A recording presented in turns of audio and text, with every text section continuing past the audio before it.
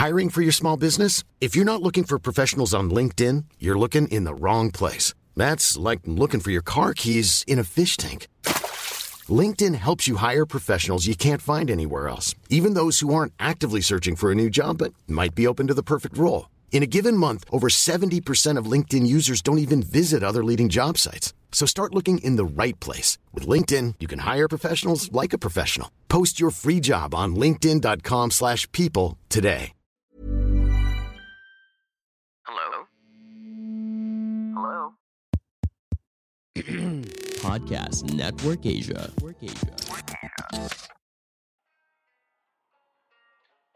Natutunan kong lesson dito is huwag magtitiwala sa trailer. Yun lang.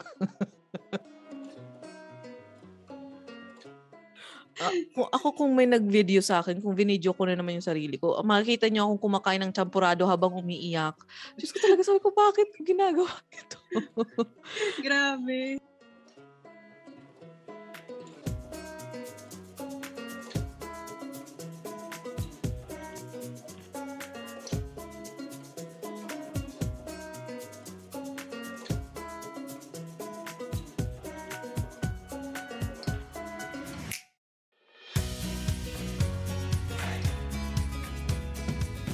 After just 12 episodes, nagpaalam na nga ang latest heartbreaking and dehydrating, dehydrating JTBC K-drama na 39, which stars the newlywed na si Son Ye-jin of K-dramas like Crash Landing on You, kung saan sila nagkita ng kanyang hubby in real life na si Hyun Bin, which by the way, congratulations sa ating newlyweds. Woohoo! At sana maging mahaba pa ang inyong pagsasama at sana may lumpia sa reception. Charot. It also stars Hospital Playlist own John Mido and theater actress Kim Ji-yeon. Now, the K-drama, as per the deceiving trailer, was supposed to be a story of three friends all turning 40 soon. And kung napanood nyo nga yung trailer, iisipin nyo na this is just like those K-dramas that talks about the struggles of women facing this time midlife crisis. No? I think it is midlife na kasi 40 is the new 50, so something like that. Anyway, so it's like the 40s version ng mga K-drama na, let's say, yung Hello My 20s. So yung version nun, ito yon yung pag mga 40 na, or yung Be Melodramatic, which is also naman about three women. Those women naman is on their 30s, early 30s ata yung sa Be Melodramatic. So heto naman yung medyo older version niya, which is 39. So it's like your 30s, early 30s and late 30s, 40s. Ang dami kong sinabing math. But anyway, yun nga. So this is like the older version of those K-dramas. So that's what you would think, di ba, nung sa trailer. Which, by the way, before I move on, I do have episodes for those K-dramas, Hello My 20s and Be Melodramatic, just in case you are interested or wondering if you should watch it. It's actually a really good parang back-to-back K-drama. You start with Hello My 20s, Be Melodramatic, and then itong 39. So go check out those episodes just in case you're interested. So anyway, going back, ayun na nga. So nabudol na naman po ako ng JTBC and watch the K-drama. Itong 39, only to find out that this is nowhere near my initial impressions, which I talked about in the previous episode of mine, kung saan I opened this new season of Anyong Tita with a list of my initial impressions about 39. So in case you want to check that out, that's also available. So yeah, I have never cried this much in a K-drama. Yung talagang iyak na from episode 1 to 12. Grabe yung iyak ko. Hindi lang siya yung luha-luha. Ugly cry. Almost every episode. And now that the K-drama has ended, it's time to talk about it. And for this K-drama review, may kasama ako. Sa wakas. Para naman mas masaya ang ating chikahan and para ma-confirm ko din kung iyakin lang ba talaga ako or talagang nakakaiyak itong 39. So joining me today for this K-drama review are Krissa and Kit. Annyeong, ladies! Annyeong, tita. Hello, good morning. And thank you again for joining me at a very early. Pinag-combine ko yung words. Early. On a very early Saturday morning dyan sa Pilipinas. So, all right. Before we move on, like always, and even in the previous season of this podcast, I always ask my guests kung ano yung kanilang K-drama journey. So, I'll start with you, Krisa. This is your first time here joining us. So, can you tell us just like a quick journey of your K-drama life? Anong pinakaunang K-drama mo na napanood? Ayun, sa akin, syempre mag-start tayo sa childhood ko. Ayun. Oo. Yung nanay ko kasi laging nanonood ng Irene, Full House, ganyan. Okay, yung mga dub na to. Sorry, ito yung mga dub, okay. So thank you GMA for opening me to the world of Korean novellas. Ayun. So ayun, dun ako actually nag-start sa influence ng nanay ko. Pero parang I stopped for a time because daming nangyari. School, ganun, mga ganun. Yeah. And may time kasi na mostly sa pinapalabas, pure love ang themes. So medyo makornihan ako. At later on ng college ako, nahook ako sa American series naman. Ayun. Pero as you'd like to call it, Tita Marian, born ako ng quarantine. Ikaw yung mga na-convert or na hikayat mo ulit. Balik loob. Yun. Kasi naalala kasi nung pandemic, parang super active ako. Tapos, parang everyday ko minomonitor yung number ng COVID cases. Tapos, parang lahat ng nasa newsfeed ko po yung negative stuff. So, parang naghanap ako ng some sense of normalcy. So, anong Crash Landing on You. Ayun. I think a lot talaga ng mga nagbalik loob sa K-drama, nagbalik loob dahil sa Crash Landing on You. Parang lahat ata ng K-drama fan, kahit na tumigil ka man or kakasimula mo pa lang, lahat tayo na-convert ulit. Lalong nahikayat ng Crash Landing on You. Oh my God. So yun yung nagbalik loob sa'yo. Oo. Tapos tuloy-tuloy na yun. Ayan na nga ba sinasabi? Nag-relapse. Nag-relapse tayo yung mga kaadikan natin. Okay, so yun yung nagpasimula ulit sa'yo. Ikaw naman, Kit. Welcome back to the podcast. Welcome back. Yan. Sa mga hindi po nakaalam, pang second time ko na po. Medyo mag-second year na. Oo, second year lang kasi laging laging contributor lang. Wow. Kasi po mga hindi napasok sa schedule ko yung mga recording schedule kaya ayan. Dun po sa episode ng It's Okay to Not Be Okay review. Dun po. So, dun po nakwento ko yung first ko talaga na mga series is yung mga Taiwanese po talaga. And then yung mga elementary days ko po yung mga Lavender, mga ganon, mga nakakaiyak na Taiwanese dramas. Tapos nung naging K-drama, ang nagpa-addict talaga sa akin sa K-drama is yung Princess Ars. Ayan. Oh yes, yun po talaga yung first K-drama na sinubaybayan ko and yung minahal ko talaga until now. Oh my God. Okay. Krista, napanood mo ba yon yung Princess Hours? Actually, hindi. Kasi GMA ko. Oo. Kasi ABS pala siya, no? Oo nga pala. Okay. That's okay. Well, anyway, there's a chika, diba, that there's gonna be a remake of it. So, oh my God. I am so excited. Huh? Totoo? Si Wang In-yup yung gaganap daw eh. Di nga. Totoo na? Confirm? Chika lang. Chika lang. Okay. Akala ko kasi may namimiss akong mga balita kasi syempre hindi naman ako nakatutok sa social media 24/7. So minsan nakakalimutan, nakikita ko huli na, yung parang ganun. So anyway, okay. So ladies, thank you for sharing your journey, your K-drama journey with us. But now let's talk about the latest K-drama na pinanood nating tatlo. Okay? let's talk about 39.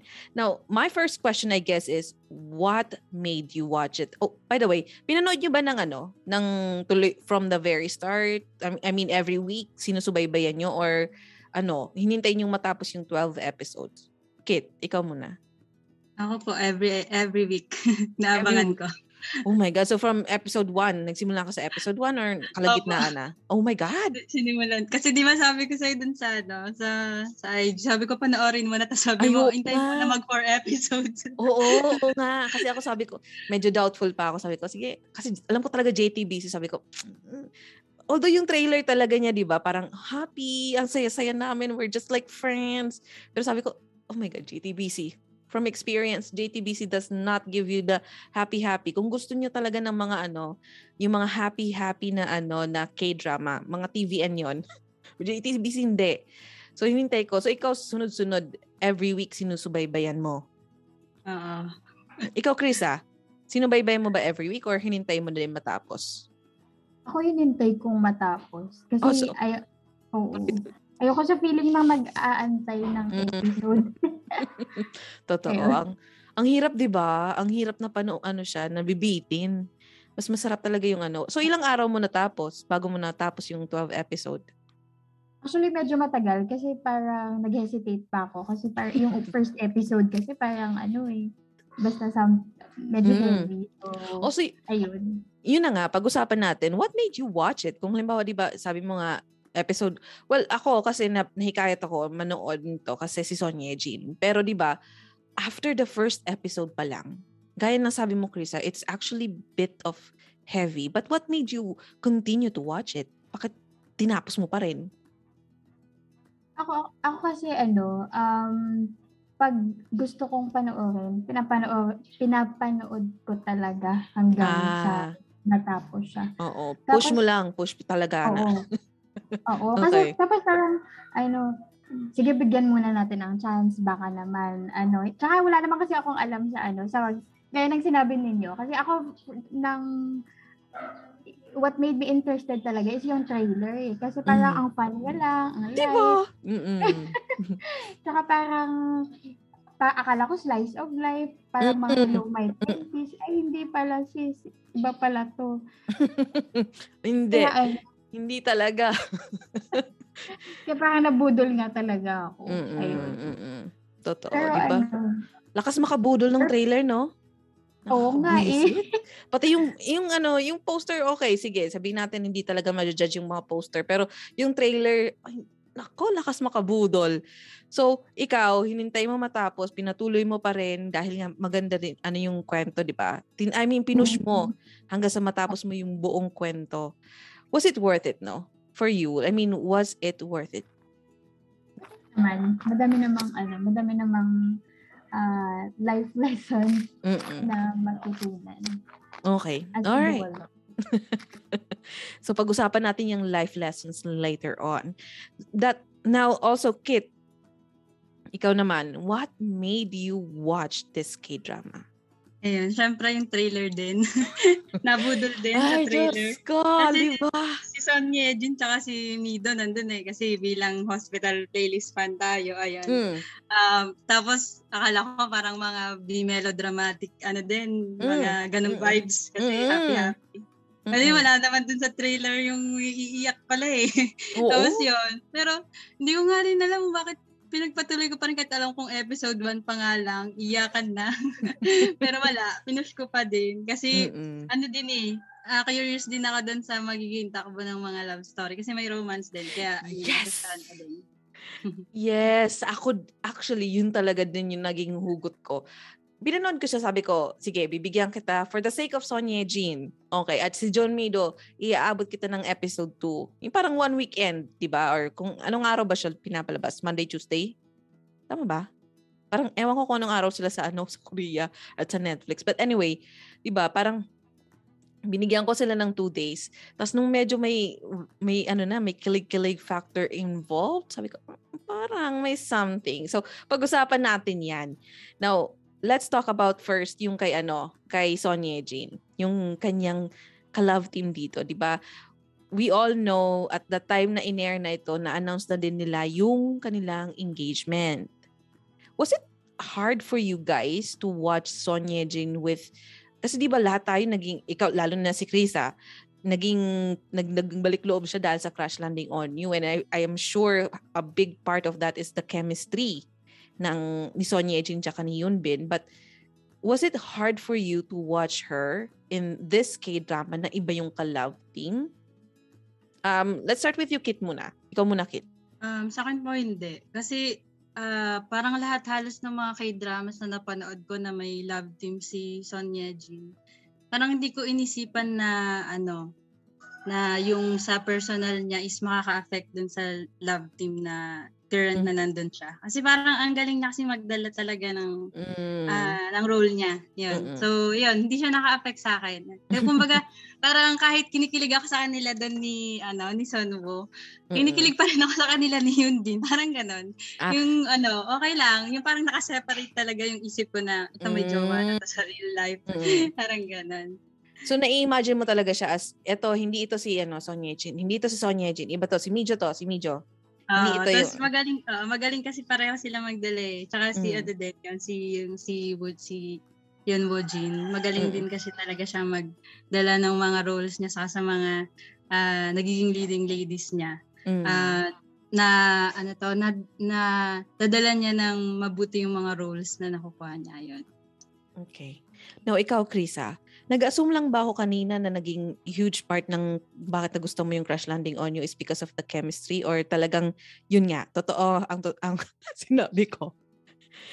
Chemistry naman talaga yun, tsaka some other factors. Pero hindi ako nahirapan na makita si Son Ye-jin with other Korean male actor. Hindi ko alam bakit. Siguro dahil na-set na sa isip ko. Kasi diba, parang usual sa mga K-dramas na nag-iiba-iba ng partner. Kasi sa Pilipinas, diba, parang kung Marian Ding Dong all the way na yun. Parang ganun. Yes. Tapos, parang pag sa K-drama, parang nag-iiba-iba talaga. So parang, lang to, work lang to. Work lang. Ganyan. So, di naman mahirap. I think that's the benefit ng ginagawa ng Korea na walang mga love team kasi they can easily pair you with anyone na hindi ka yung parang masistick sa isang And ako din, kahit nung, di ba, in-announce, super Binjin fan ako. Inaamin ko naman, aminado po ako dyan, na talagang siniship ko sila. Hindi ako nagjo-joke na kasali sila sa prayers ko. Okay? Hindi ko yung joke. Kasali po talaga sila. May mga siniship po ako na kasali sa prayers. Charot. Pero,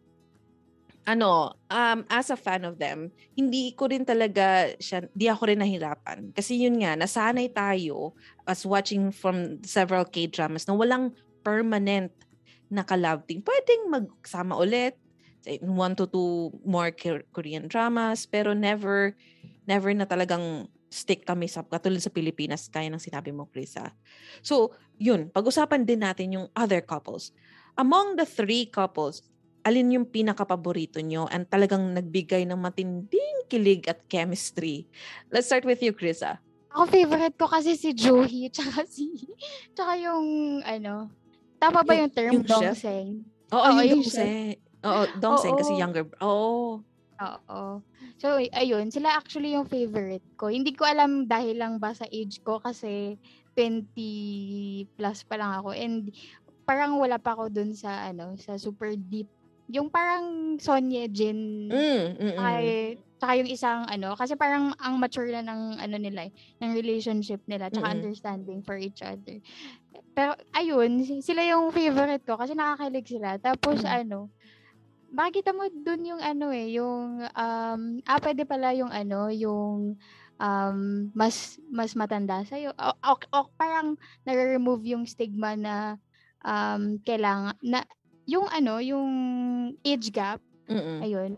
Na parang pwede pala basta nagva-vibe kayo, nag-click kayo, or same kayo ng maturity level, ganyan. So sila yung favorite ko. Pero medyo nabitin ako sa story nila kasi parang after, di ba, ng episode 11 na parang yung sumugod sa bahay, sumugod sa restaurant ng magulang ni si chef. Sanyong. Oo, tapos di ba parang yun yung nagulat siya. Pero parang mula doon, may click na may parang ganun. Pero, na-miss ko ba? Hindi ko alam kung natulog ako or sobrang umiiyak ako na hindi ko nakita yung nangyari. Pero parang wala akong nangyaring nakitang nagligawan sila. Parang the next thing I know, tama ba? Tama ba ako? Oo. Oh my God. Nag-skip sila doon. Tapos sabi ko, sino to kalandian niya sa phone? Tapos sabi ko, si kuya mo? Jowa niya na? Parang, paano nangyari? Pero diba, nakakakilig sila. Tapos, sila pa yung bitin. Hindi mo lang pinakita. Hindi tayo binigyan ng hustisya, Krisa. Sa kilig na naramdaman natin. Hindi binigyan ng closure. Kaya. Pero at least, diba, nagkatuluyan din sila sa wakas. Kinabahan pa ako dun kasi episode 11 na walang nangyayari sa kanila. Like, ano na te? Landi-landi din. Ikaw naman, Kit, alin sa tatlong couples natin yung pinaka-kinakiligan mo, may chemistry para sa'yo? Sa akin, si Mijo at si Sunwoo talaga. Kasi natuwa ako sa story nila na una pa lang. Kasi parang wala nang paligoy-ligoy. Yung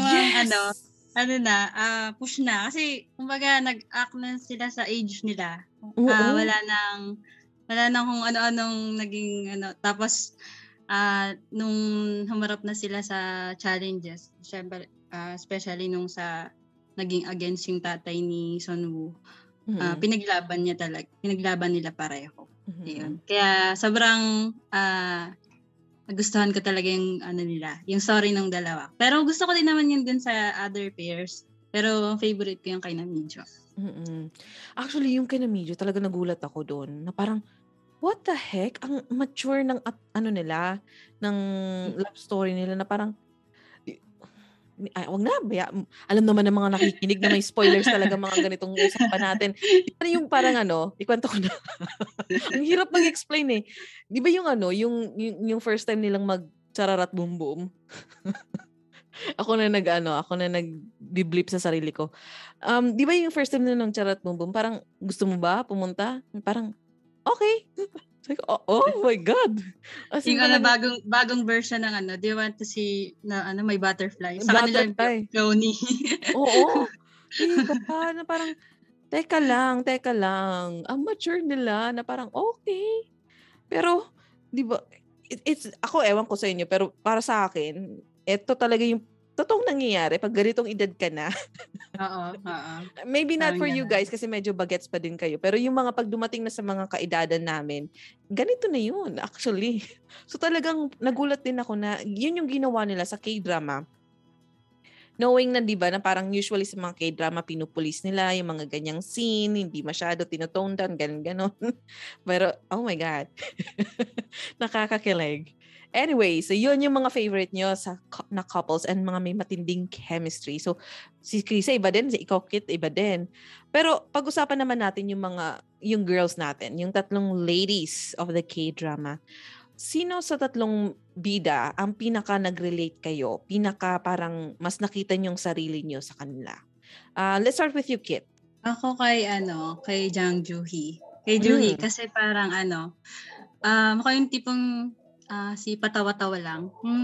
Pag yung halimbawa kasama yung friends. Pero alam ko pag yung nakikiramdam ako kapag may parang may gusto sabihin yung friends ko sa akin. Tapos ayaw nila sabihin sa akin kasi parang baka okay lang naman ako or strong ako kasi baga hindi na nila i-share sa akin kasi baka maging maapektuhan pa ako.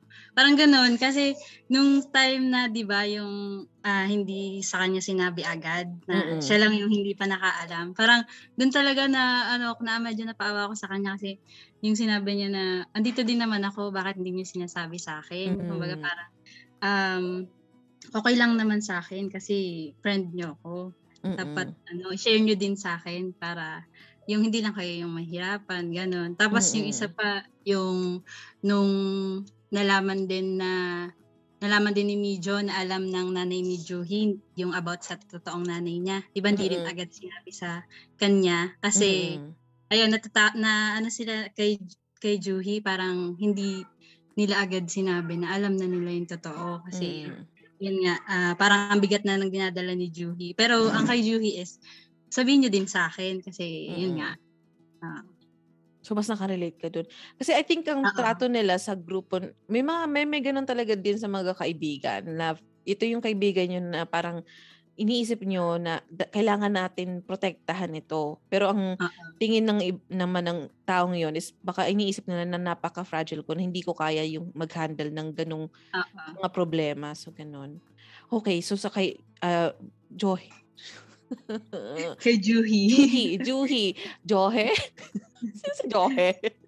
Kay Juhi ka nakaka-relate. Ikaw, Krisa, kanino ka naman nakaka-relate sa tatlong babae natin at sa tatlong bida? Parang kasi sa bawat isa sa kanila, meron kang trait na makaka-relate ka talaga. Like for example, kay Chanyong, matigas ulo ko, ganyan. Kay sino pangalan nito? Si Sonia Jean. Sonia Jean naman yung character niya doon, very emotional na to the point of breaking down na, pero parang holding it in pa din. Ganyan. Parang holding herself together pa din. Tapos si Jang Joo-hee, chill lang, tapos yung nagsisave ng money. Super relate. Ang daming passbook. So, nakarelate ako. Parang sa Manila, I think lahat tayo nakaka-relate. Ewan ko sa'yo, Kit, kung nakaka-relate ka din. Pero ako, relate ako doon sa pera. Sa kagipitan. Diba? Lahat tayo. Pero, tama din na parang ako din, katulad din ako ni Chris, parang may nakikita kong sarili ko na kay Mijo, minsan nakikita ko din sarili ko kay Chanyong, parang ganun. Minsan nakikita ko din sarili ko dun sa mga lalaki. yung pagiging straightforward ni Sonwo, yung pamilya talaga pinoprotektahan niya. So, a little bit of ng mga characters. Now, let's talk about your favorite scenes. Whether masaya, nakakakilig, or nakakaiyak, talagang naubusan na kayo ng luha. Ako, hindi na ako mag-share ng sa akin kasi every episode, walang halong biro, umiiyak ako. As in talagang yung I think the last time na ganito yung iyak ko over a teleserye or a K-drama was the Japanese drama. Hindi ko alam kung naabutan nyo. Lalabas na naman ang edad ko nito. Pero it's the Japanese drama na 1 Liter of Tears. Familiar kayo? Hindi. Oo, napanood ko. Okay, oh my God. Thank you, Lord. I'm not that old. Sa DMA yun. Diba? I think that was the last time na talagang almost every night, every episode, umiiyak ako. And from then on, actually talaga umiiwas ako. Iniiwasan ko, and kinikwento ko yan, na iniiwasan ko lahat na nakakaiyak na K-drama kasi ayoko nang maulit yung 1 Liter of Tears na talagang, Diyos ko Lord, pumapasok ako ng school na magang-maga yung mata ko. Hindi ko alam kung bakit. Hindi naman ako yung mamamatay ng yung bida or yung kamag-anak ng bida. Hindi naman ako. Pero magang-maga yung mata ko every night. But yeah, that was the last time na lagang umiyak ako over a teleserye or a drama. And eto na. Siguro the closest that I got was Hometown Cha-Cha-Cha. Nung biglang napanood nyo ba yun? Hometown Cha-Cha-Cha? Namatay si Harmony. Oo. Napanood nyo yung K-drama na yun. Diyos ko Lord, di ba? Yung parang unexpected na pagkamatay ni Harmony. Diyos ko, yun na. That was the closest na nag-ugly cry talaga ako. Tapos eto na. So, hindi ko na share kung alin yung nakakaiyak na scene para sa akin kasi lahat. Lahat talaga. Okay, so let's start with you, Kit. Ano yung pinaka nakakaiyak, nakakakilig, or favorite scene mo from 39? Grabe, madami. Pero yung sa favorite talaga, tapos heartbreaking, parang yung same na lang. Okay. Pero marami talagang scenes na magaganda talaga dun sa as in. Pero isa sa favorite ko, yung na-meet ni Chanyong yung mga taong gusto niya sanang pumunta sa funeral niya, yung nasa listahan. Yun talaga yung dun sa part na yun. Nung nagsisimula na yung eksena na yun, grabe, wala na, breakdown na. Tapos yung nagme-message na siya, grabe talaga yung tapos yung isa pa, yung pinapanood na ni Mijo yung video na iniwan niya. Grabe talaga yun. Hindi ko na naiintindihan actually yung sinasabi niya dun sa video na kasi umiiyak ako. Grabe talaga yun. Kung may nag-video sa akin, kung video ko na naman yung sarili ko, makikita niyo akong kumakain ng champurado habang umiiyak. Diyos ko talaga, sabi ko, bakit ko ginagawa ito? Grabe. Yung eksena yung brunch na kasama niya lahat ng very siya. Ewan kung nabasa niyo yung book na Tuesdays with Morrie. Di ba? Di ba parang may ganun moment siya? Parang yung ini-meet niya yung mga tao. Yes, oo. Parang siya yung pinakaunang pumasok sa isip ko na talagang, di ba, if you're dying, it's better na marinig mo yung mga sasabihin ng mga tao kaysa naman na, dead ka na pero hindi mo naririnig yung mga good words. So yun talaga parang sabi ko, oh my God. Ang naalala ko doon, yung parang sa The Fault in Our Stars ba yun? Basta yung parang yung nag-eulogy sila na yung nung buhay pa siya. Tapos parang pinapuntan yung mga tao para mag-eulogy sila. Parang ganon. Yung ganong eksena yung naalala ko doon. Pero grabe yung mga moments na yun. Grabe din yung iyak ko. So yun yung mga favorite mo na nakakaiyak at the same time. Mga scenes. How about you, Krisa? Ano naman yung favorite scenes mo? Ako very gustong-gusto ko yung nanalo ang dami kasing irony sa sa 39. Pero yung favorite ko talaga is yung nanalo si Juhi ng ticket ng Lotto, pero shined niya yung Lotto ticket kasi parang kasi 'di ba? Parang sabi niya ito yung pinaka greatest luck na na-receive niya sa buhay niya, pero ibibigay ko yun para sa iyo. So you have to live for 4 more years. So parang nakakaano naman to, nakakaiyak. So, ayun.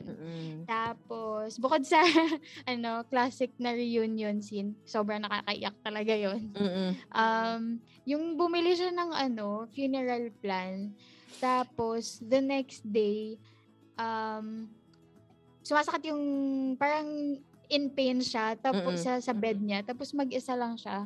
So, nakakaiyak naman na, she's suffering alone. Tapos, paggising niya, nakita ng nanay niya na bumili siya ng funeral plan.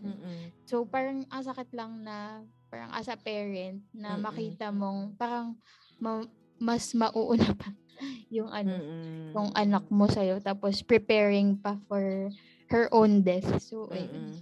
Nakaiyak ako dun. Naluluhanan naman nga ako ngayon. Pero di ba, tama, nakakaiyak talaga yun. Kasi the fact na hindi siya makahingi ng tulong sa mga tao sa paligid niya because yun nga, alam niyang magiging reaction ng mga tao. Tapos kinikerry niya yung lahat ng bigat on her own, preparing for her, yun nga, yung kanyang pagpanaw, sabihin na natin ganun. So, di ba parang, ang heavy, may lalim pa yung kwento. It's not just because she's preparing for this. Yung parang, yung bigat na kailangan niyang gawin yun. Asikasuhin niya for herself na, oh my God. Nakakayak talaga yung mga eksena. Diyos ko, Lord. Pero meron ba kayong mga favorite scene naman na hindi masyado nakakayak? Like nakakakilig, nakakatawa? Ako na mauna. Siguro ako yung pinaka nakakatawa sa akin is yung nagbato sila yung para makuha yung cake. Tapos the next day, kumalat yung video nila. Ang cute nun. Oo, tapos binibenta ginamit ng may-ari para i-promote yung tindahan yung walang niyang yun. Ang astig ng scene na yun. Kayo ba? May favorite kayong hindi masyado nakakaiyak?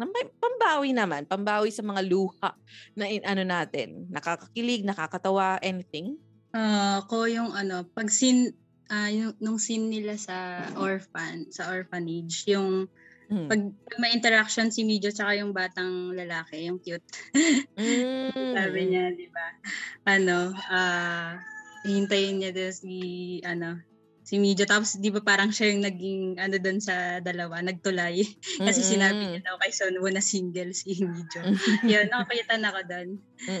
Tapos yung ending, yung ending na sinabi niya na aampunin niya yung bata. Nakaka-touch yung part na yun. My God.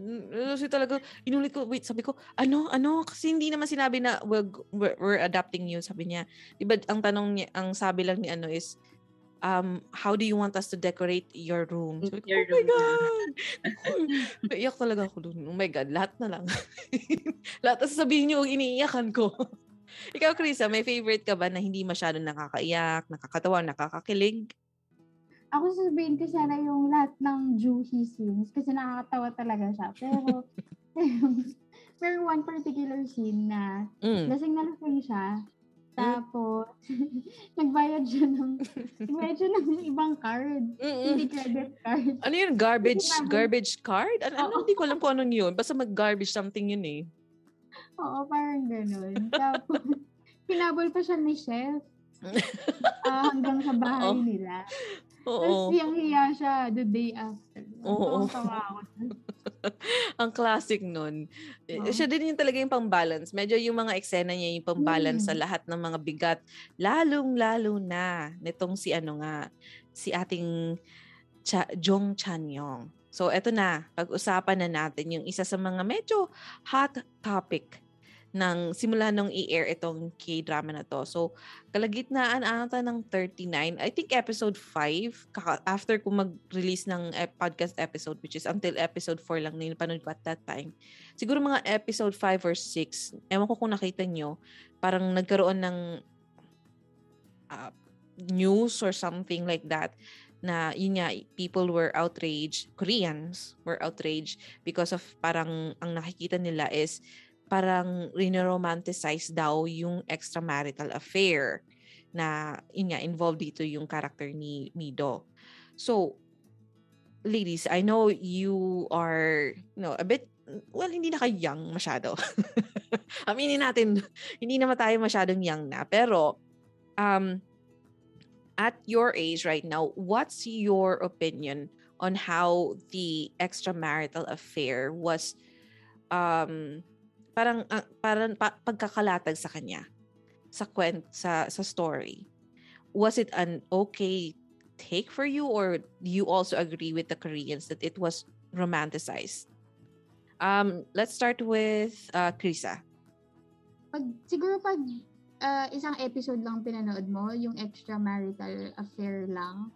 Tapos yun lang, parang hindi nga siya okay. Pero kasi parang as you go along dun sa story, parang maintindihan. Hindi naman natin niro-romanticize yung extramarital affair.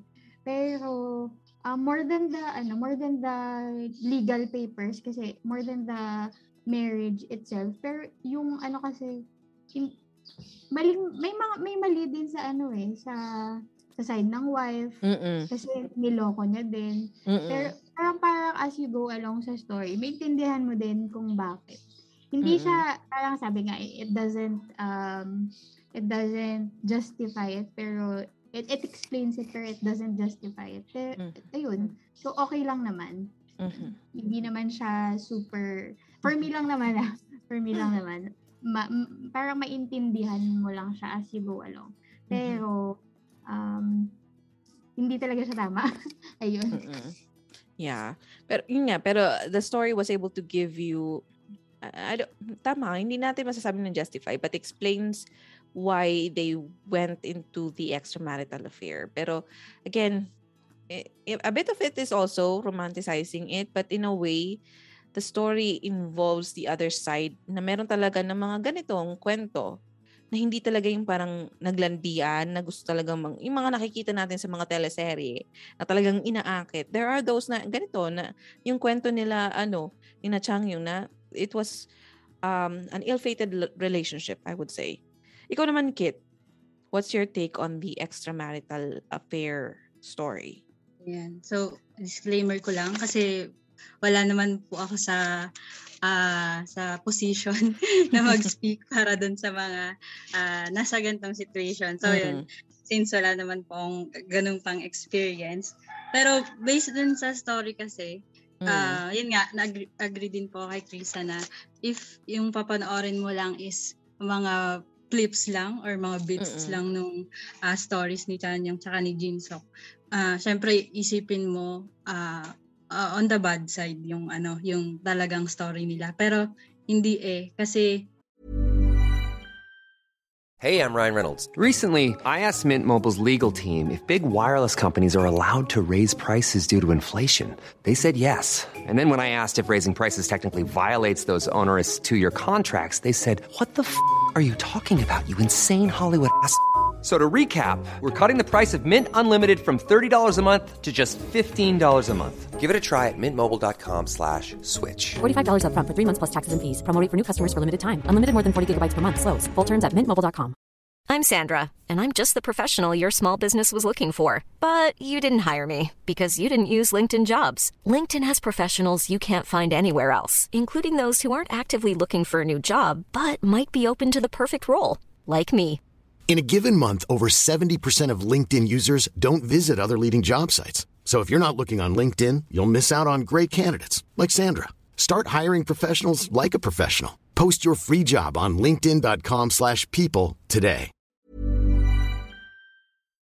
Ang tumatak sa akin doon, yung dun sa episode 1, nung may inaway si Chanyong na parang nakita niya sa daan na nag-affair, gano'n. Tapos tinanong niya, di ba si Mijo na, ganun ba ang tingin mo sa amin? Sabi niya kasi, kasi sabi ni Mijo, bakit mo sinapak? Sabi niya, kasi may affair sila, gano'n. Sabi ni Chanyong kay Mijo, bakit? Ganun ba ang tingin mo sa amin? Madumi, parang gano'n.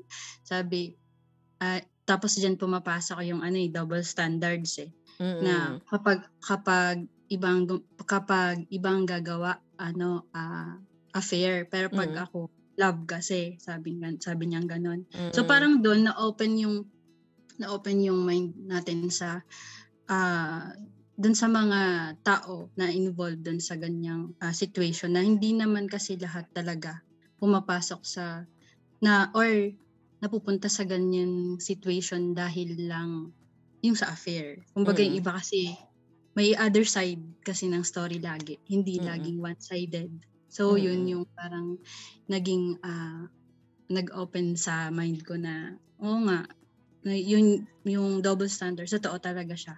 Na hindi pwedeng isang side lang titingnan natin. Kasi meron laging kabilang side ng story.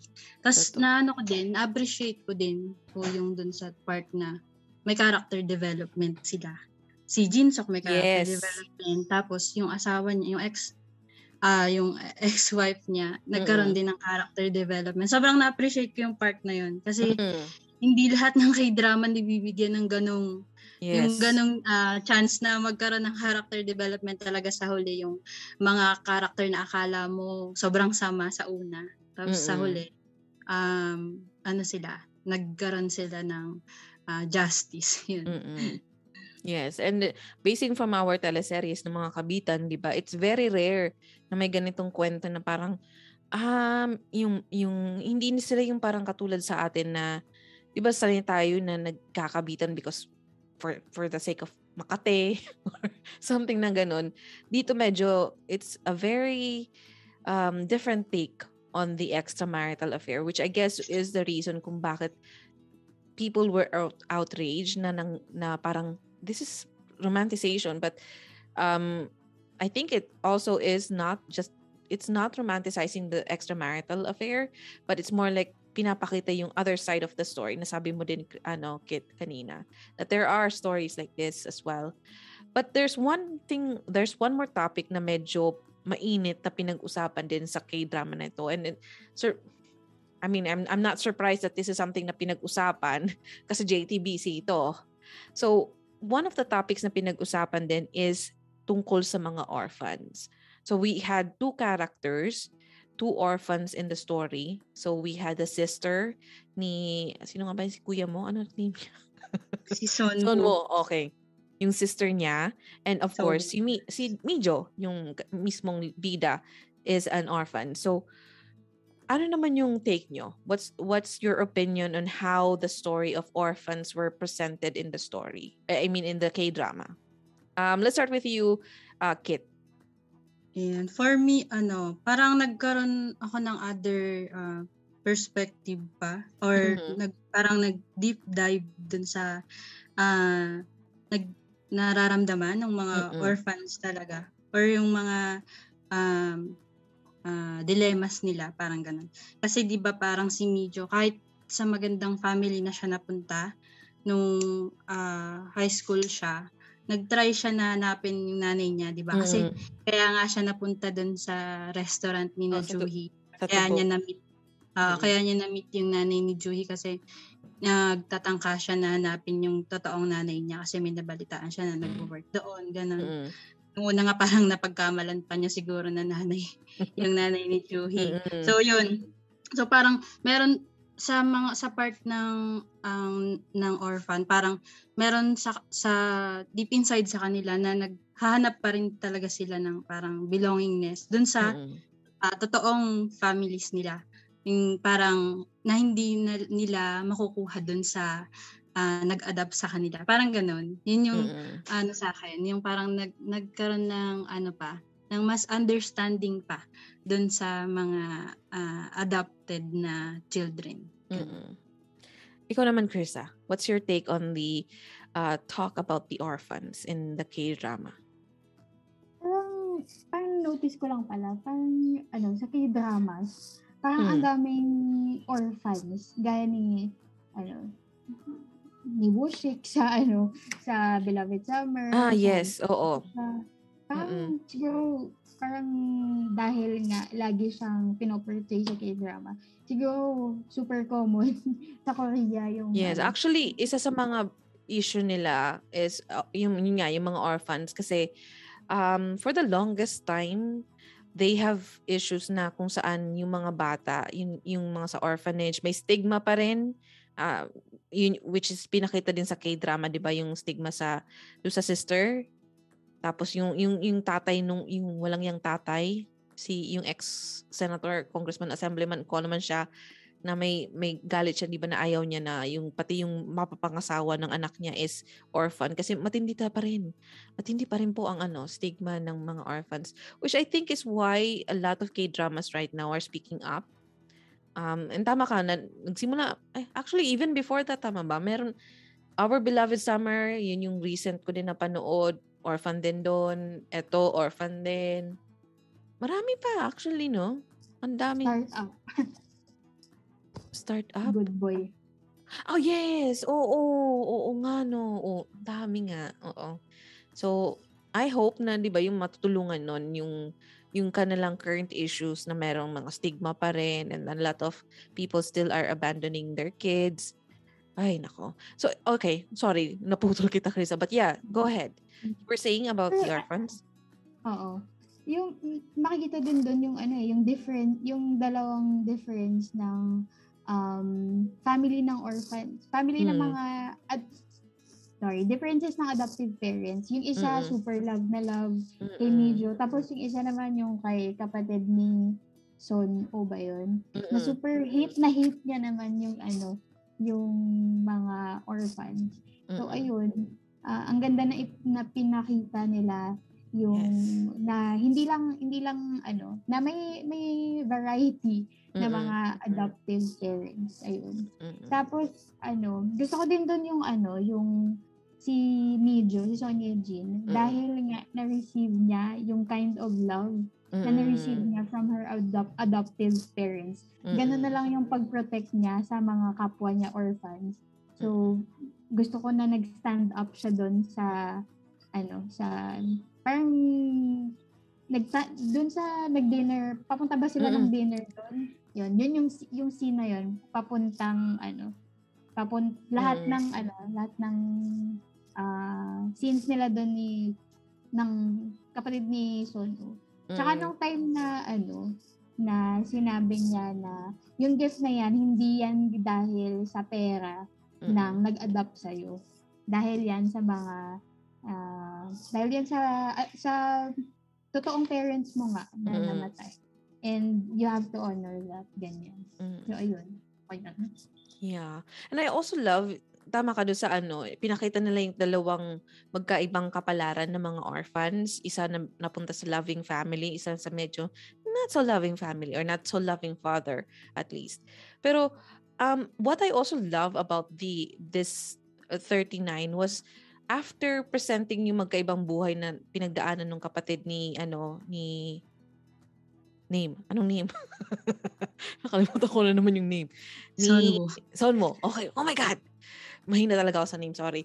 So, di ba nung presente yung kapatid, yung story ng naging kapalaran ng kapatid ni Sonmo tsaka ni Mijo, at the end, or I think somewhere in the middle of the episode, pinakita nila, or pinag-usapan pa rin nila na even though they came from different family, na yun nga, even though si Mijo came from a loving family, every orphan are still like, they still feel that they're walking on eggshells.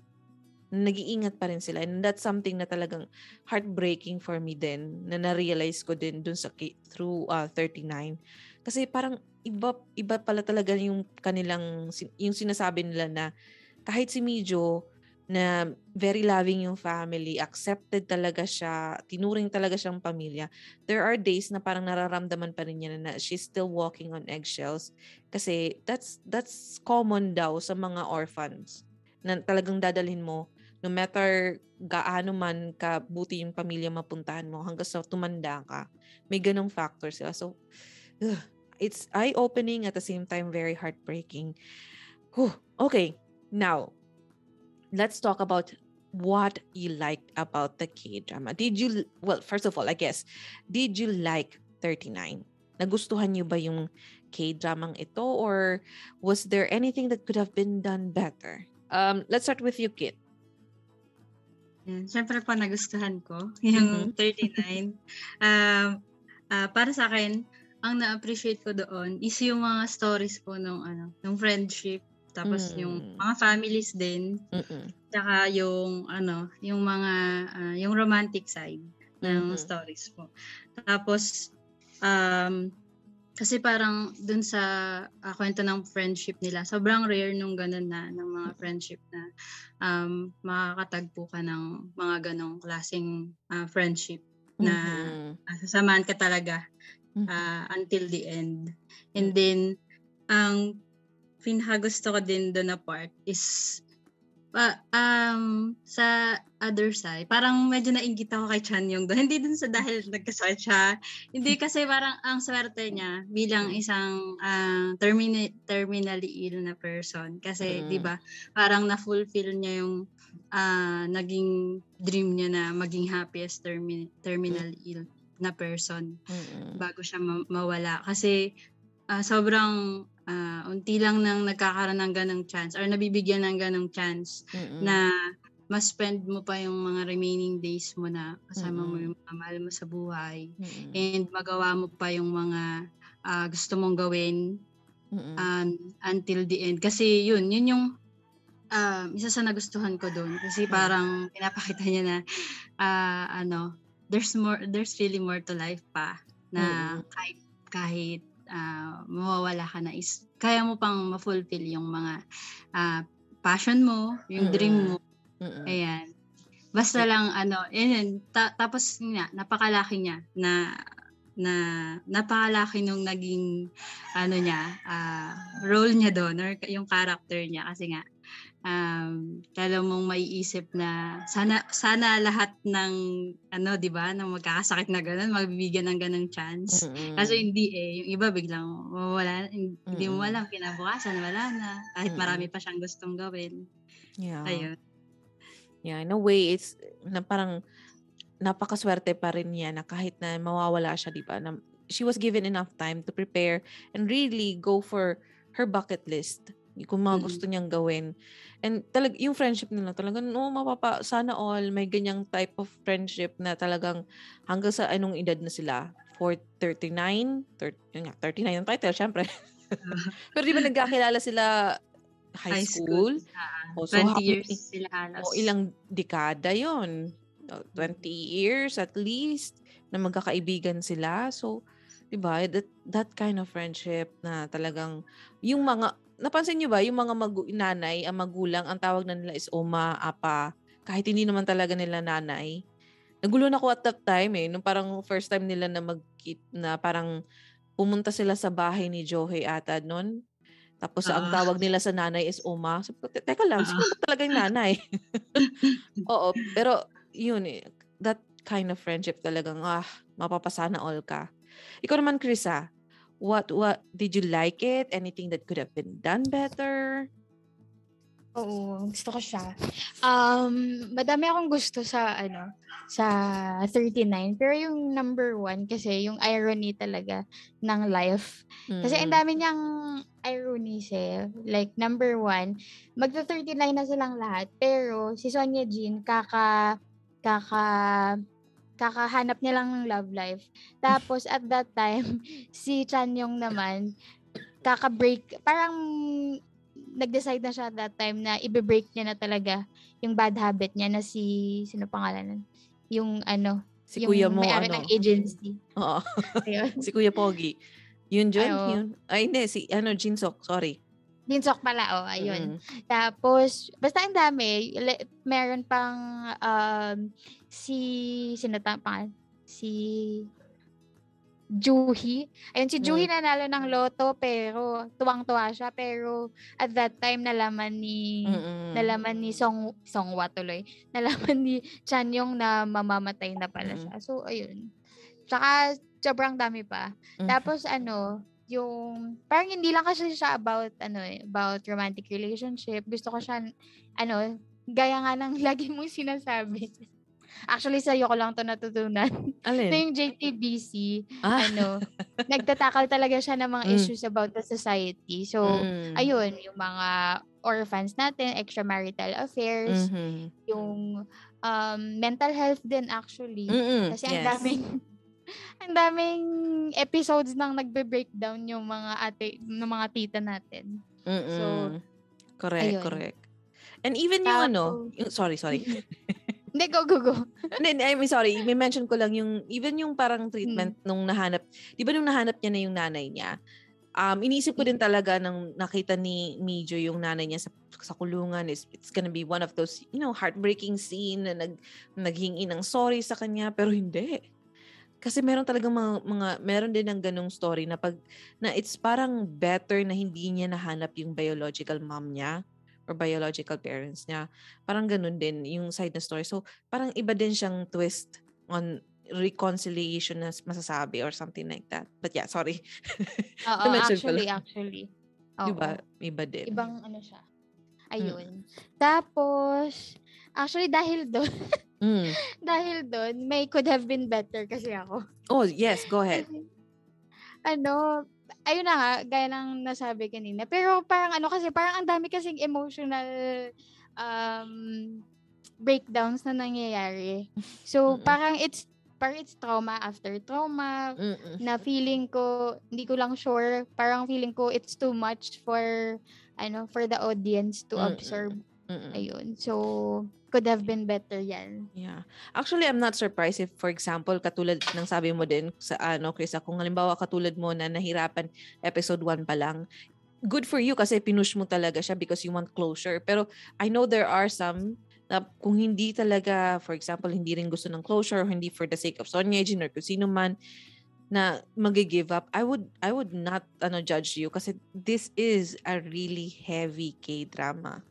Walang biro. Ito ang pinakamabigat para sa akin. Although hindi ko napanood yung mga Kit, napanood mo ba yung yung sino nga ba yung Kim Tae-hee? Kim Tae-hee ba yun? Hi Bye Mama. Oo, di ba nakwento mo sa akin yun? Natapos mo yun, di ba? Mas mabigat ba? Mas mabigat ba to kaysa sa Hi Bye Mama? Yung sa Hi Bye Mama kasi talaga may episode talaga doon na sobrang Crayola ka talaga.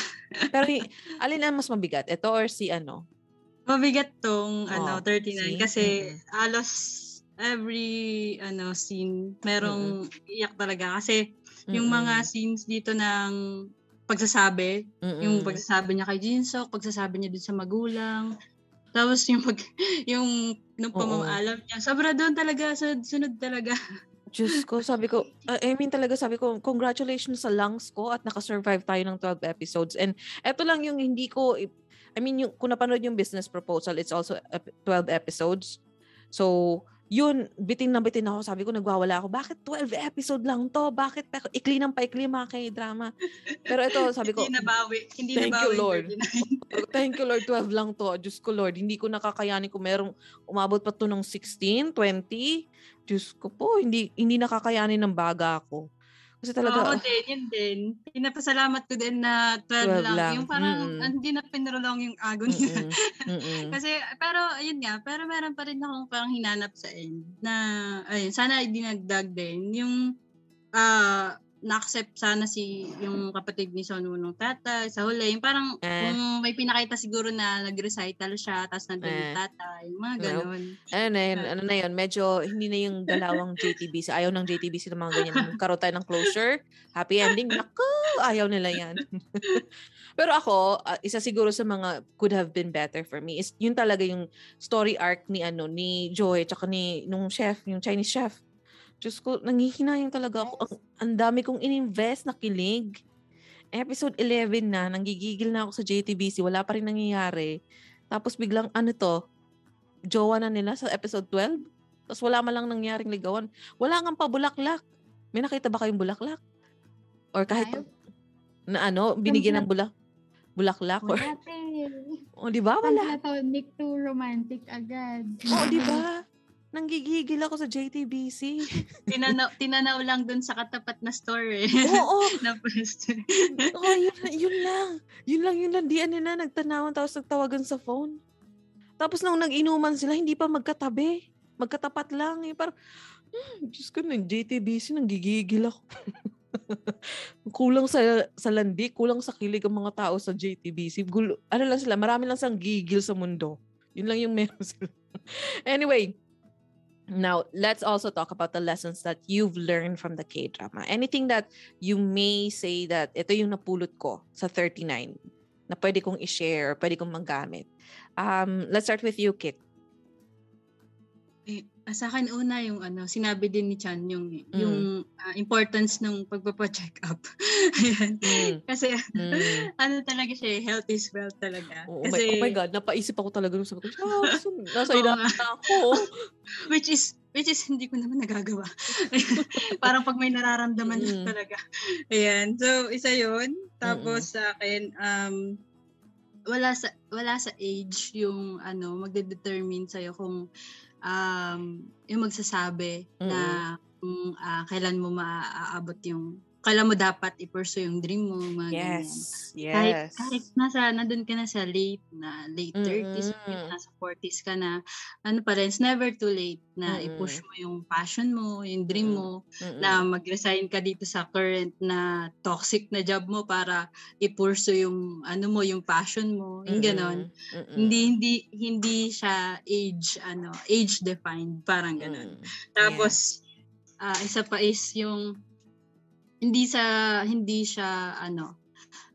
yung talaga natin, yung relationships natin, hindi siya sa quantity. Yung happiness na makukuha mo through dun sa mga relationships na meron ka is hindi through quantity, in sa quality talaga. Kasi di ba parang sila, 3 lang talaga sila na closest friends. Pero naging enough yung pagsasamahan na meron sila na para maging happy sila and maging contented sila. Kasi di ba hindi ganun kalaki yung circle of friends nila, pero ayun, nakuha nila yung mga love na parang deserve nila. And then isa pa, lastly is yung pagle-let go. Kasi di ba yung nung nalaman ni Mijo kung sino yung totoong nanay niya, hindi niya ipinush na parang mag-reconcile sila or talagang patawarin niya yung nanay niya sa mga nagawa niya. Kasi nalaman niya lahat yung mga ginagawa ng nanay niyang kabalbalan sa likod niya. Kasi di ba parang kinukuha ng pera yung nanay, itong family niya. Tapos, yun, parang hindi niya hindi niya pinush na as in parang maging filial na daughter dun sa totoong magulang niya. Instead is pinili niya yung peace niya na pinili niya na i-let go na lang or i-cut off na lang yung totoong magulang niya. Kaysa naman mag-suffer yung niya, 'di ba? Yung inner peace niya. Ayun, and yung happiness niya. So, yun yung sinelect niya. So, yun, yung letting go is hindi siya laging sadness or goodbyes or bitterness dapat. Yung letting go sometimes is yung pag-chase mo sa own happiness mo. And peace of mind. Yun talaga din. Di ba yung parang mas pinili niya yung peace of mind niya kaysa naman napiliin niya yung kilalanin siya ng nanay niya or magkaroon siya ng buong pamilya. Pinili niya yung katahimikan at yung pagmamahal ng current family niya. So, that's actually a really good also take on that kind of relationship ng mga orphans sa kanilang biological parent or parent. But yeah, thank you so much. Now, ikaw naman, Krisa, anything that you have learned or lessons learned from the K-drama from 39? Actually, ang dami din. Ayun na nga. Gaya nga nang sabi ni Kit, magpa-check up na tayo. Number one. Yung mga annual check-up na na binabaliwala lang. Parang kasi nakaka-overthink kasi yung pag may nagkasakit sa K-drama. Ayun. So, ayun. Take your VLs. Ayun nga, sabi ni Sonia Jin, I'll take my sabbatical for a year. Ayun. Take your rest, take your VLs, and pa-check up, take care of yourself.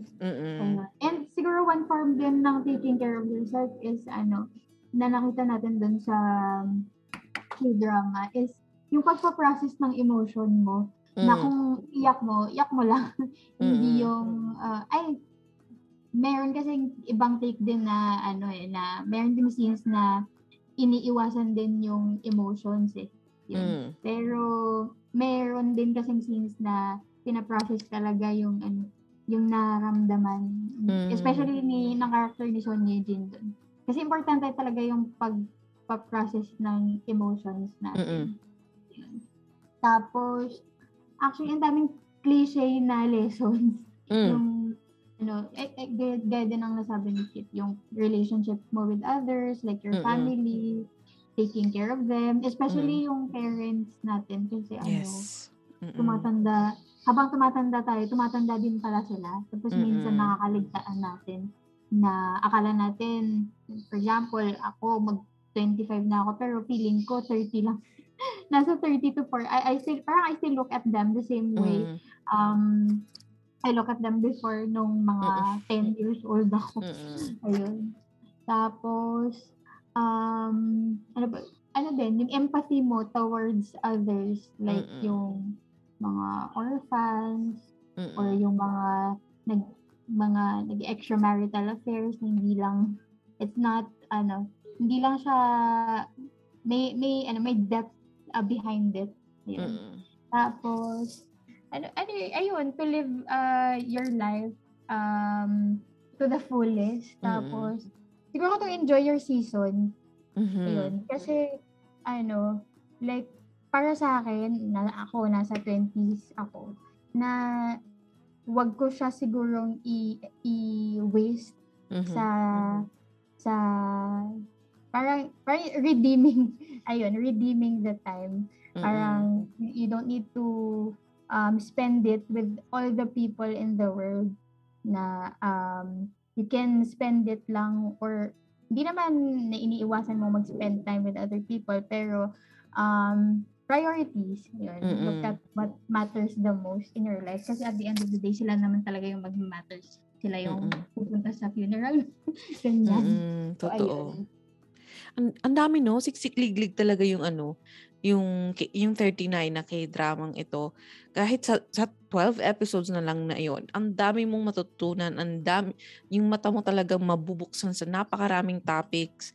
And yeah, ang daming kung gaano kakadaming beses na iiyak dito, ganun ka rin kadaming beses may matututunan sa 39. In fairness talaga sa writers nitong K-drama na ito. Ay, nako. Pero ako, siguro, on top of the things na sinabi niyo ng dalawa, isa rin talaga yun sa mga natutunan kong lesson dito is huwag magtitiwala sa trailer. Yun lang. Yun yung pinaka napulot ko dito sa na to, sa K-drama. Diyos ko, malaking budol. Kasi kung alam ko lang, alam mo to, Kate, di ba? Kinikwento ko sa iyo na kung alam ko lang na nakakaiyak itong K-drama na to, hindi niyo ako makikitang magre-review nito. Hindi ko man lang papanoorin ng unang episode. Diyos ko, Lord. Yun yung medyo napulot ko. On top sa lahat ng sinabi ni Kate tsaka ni Chris. Ito lang yung napulot ko. Huwag maniwala sa mga JTBC. Huwag magtiwala sa mga trailer. Kung gusto nyo ng nakakakilig, TVN. Kung gusto nyo ng may mga moral lessons, JTBC. Kung gusto nyo ng mga suspense, crime, whatever, OCN. Yun yung mapupulot yung lesson sa akin. Okay? Pero sa K-drama nito, ang napulot ko, huwag magtiwala sa mga trailer. Anyway, now, my final question is, ladies, can you please rate 39? And eto na nga, dahil medyo heavy talaga siya eh. Well, sorry, I keep on saying medyo, pero it's actually really heavy. Would you also recommend this K-drama to your friends or to anyone that you know that are into K-drama? All right, so rating and will you recommend? So let's start with you, Krista. Rating ko, I'm sorry, a scale of 1 to 10. Sorry, hindi ko sinabi ko pala yung scale. A scale of 1 to 10, 10 being the highest. Ayun.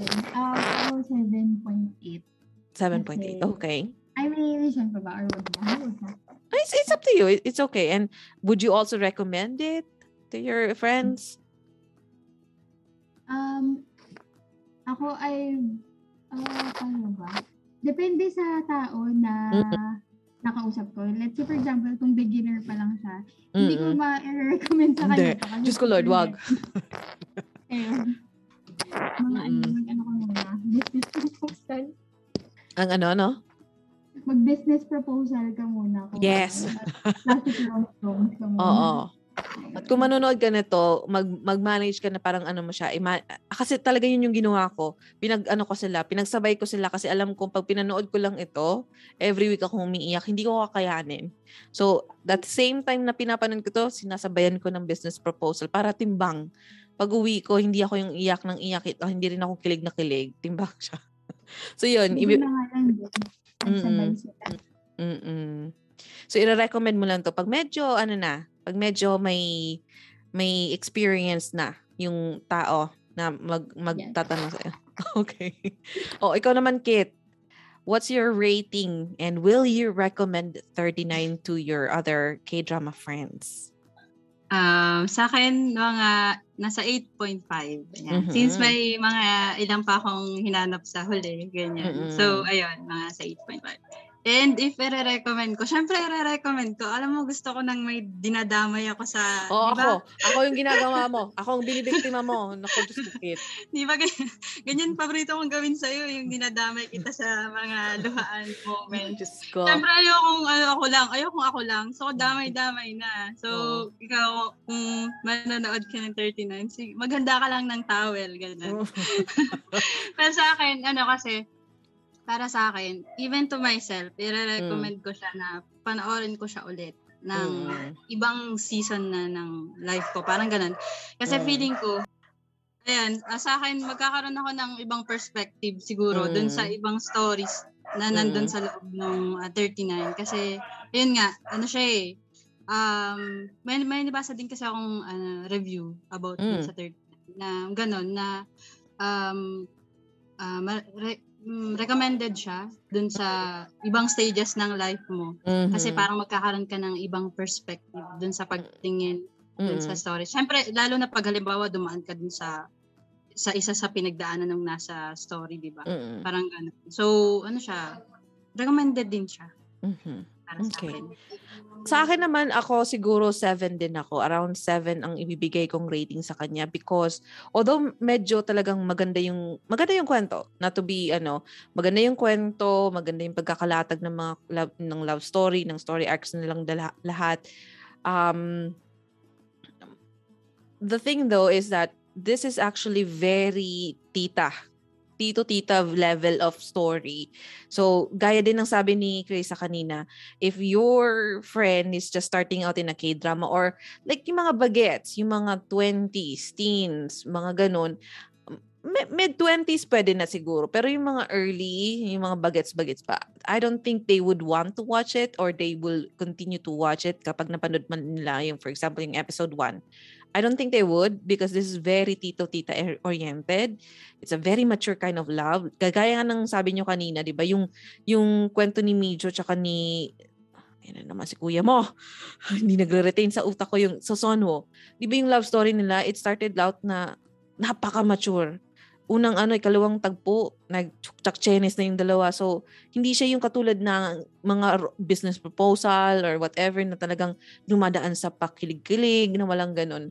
Walang ganun dito sa 39. So, mahirap siyang ibenta kung hindi rin talaga siya yung parang mga tito-tita levels na din yung K-drama fan. And mahirap din siyang ibenta kasi marami siyang triggers. Extramarital affair, sickness, adoption. Diyos ko, ang daming warnings. Punong-puno yung punong-puno yung disclaimer ng kung i-recommend mo to. So, I guess siguro 7 din ako. Alright. Okay. So, ladies, can we all agree that this is a worthy K-drama pa rin for us? I mean, we watched it, we graded it, we talked about our likes and dislike. Well, not really dislike, but could have been better about the K-drama. But can we agree that it was still worth it? The 12 episodes, the 12 walang pakundangang pag-iyak. Agree ba kayo that this is worth it? Yes, worth it. Worth it siya sa life lessons pa lang. Yes. Mm-hmm. And with that, thank you so much, ladies. Do you have anything to hindi ko alam kung shoutout ba matatawag pa dito.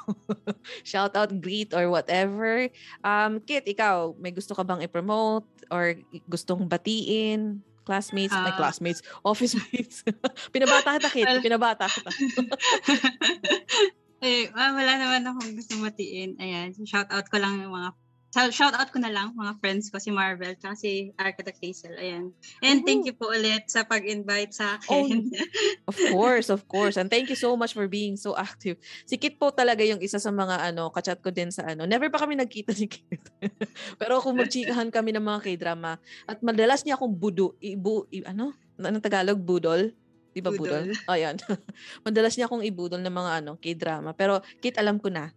Pag galing sa'yo, minamarkahan ko na Hindi maganda yung Crazy Love, tita, panoorin mo. Siya, feel good siya. Feel good, pero yung mga nire-recommend mo na medyo alam kong nakakaiyak sa description, nagdududa na ako sa'yo, Kit. Alam ko na yan. Grabe nga kasi sinasabay ko tong may mga pinapanood akong ibang Asian movies na puro nakakaiyak din nung habang pinapanood ko tong 39. Sabi ko nga sa sarili ko, bakit puro nakakaiyak na napipili ko panoorin itong mga nakaraang araw? Depressing lahat. Buti na lang, thank you Lord sa A Business Proposal kasi may pambalance talaga ako. Ikaw naman, Krisa, do you have anything to promote? Say hello to? Kung meron man nakikinig ng mga friends mo. Ayan. Binabati ko po yung tatay ko. Yung alin? Yung nanay at tatay ko. Charot lang. Pero ayun, wala naman. Kung sa mga friends ko dyan, makinig naman kayo dito. Oo. Yes, please. Makinig na kayo ng mag-usap-usap tayo. And of course, you are very much welcome, Krisa and Kit, to come back to the podcast. Pag may magandang pag-uusapan na naman tayo, alam nyo na lang, magpo-post na lang ako dyan sa It's either nagpo-post ako sa Titas of K-Drama na group para pag tinatamad ako na maghanap. Or you can always send me a message kung, Krisa, doon tayo nagkakilala, tama? Sa mga DM? Or saan ba? Sa Twitter. Ayun, sa Twitter. Yes. Okay, sorry. Hilong-hilo na ako sa napakaraming social media accounts. So, yun nga. It's either doon ako nagpo-post sa Titas of K-Drama na page or na group kung kailangan ko ng makakachika. So, if hindi naman, you can always open up or send me a DM message kung ano man tawag sa kanya on Twitter, Instagram, Facebook. If you want to join me or if you have any K-drama suggestion that you want me to talk about with you or ako lang kung gusto nyong makinig ng chika ko lang, pwedeng-pwede. It's at Anyong Tita. And once again, thank you so much, Krissa and Kit, for joining me in reviewing this 39. And Kit, nahabol ko. Hindi masyadong, konti lang yung in advance ko sa una. Okay lang. But yeah, thank you so much. And again, thank you so much for listening to this podcast episode. And I'm so sorry for the spoilers. Alam nyo na yan. Pag may mga ganitong review, maraming spoilers yan. But again, if you have any questions, suggestions, if you want to join me for any podcast episode in the future, please send me a message at Anyong Tita on Facebook, Twitter, Instagram. And with that, good night, kids. I love you, Bruno Mars.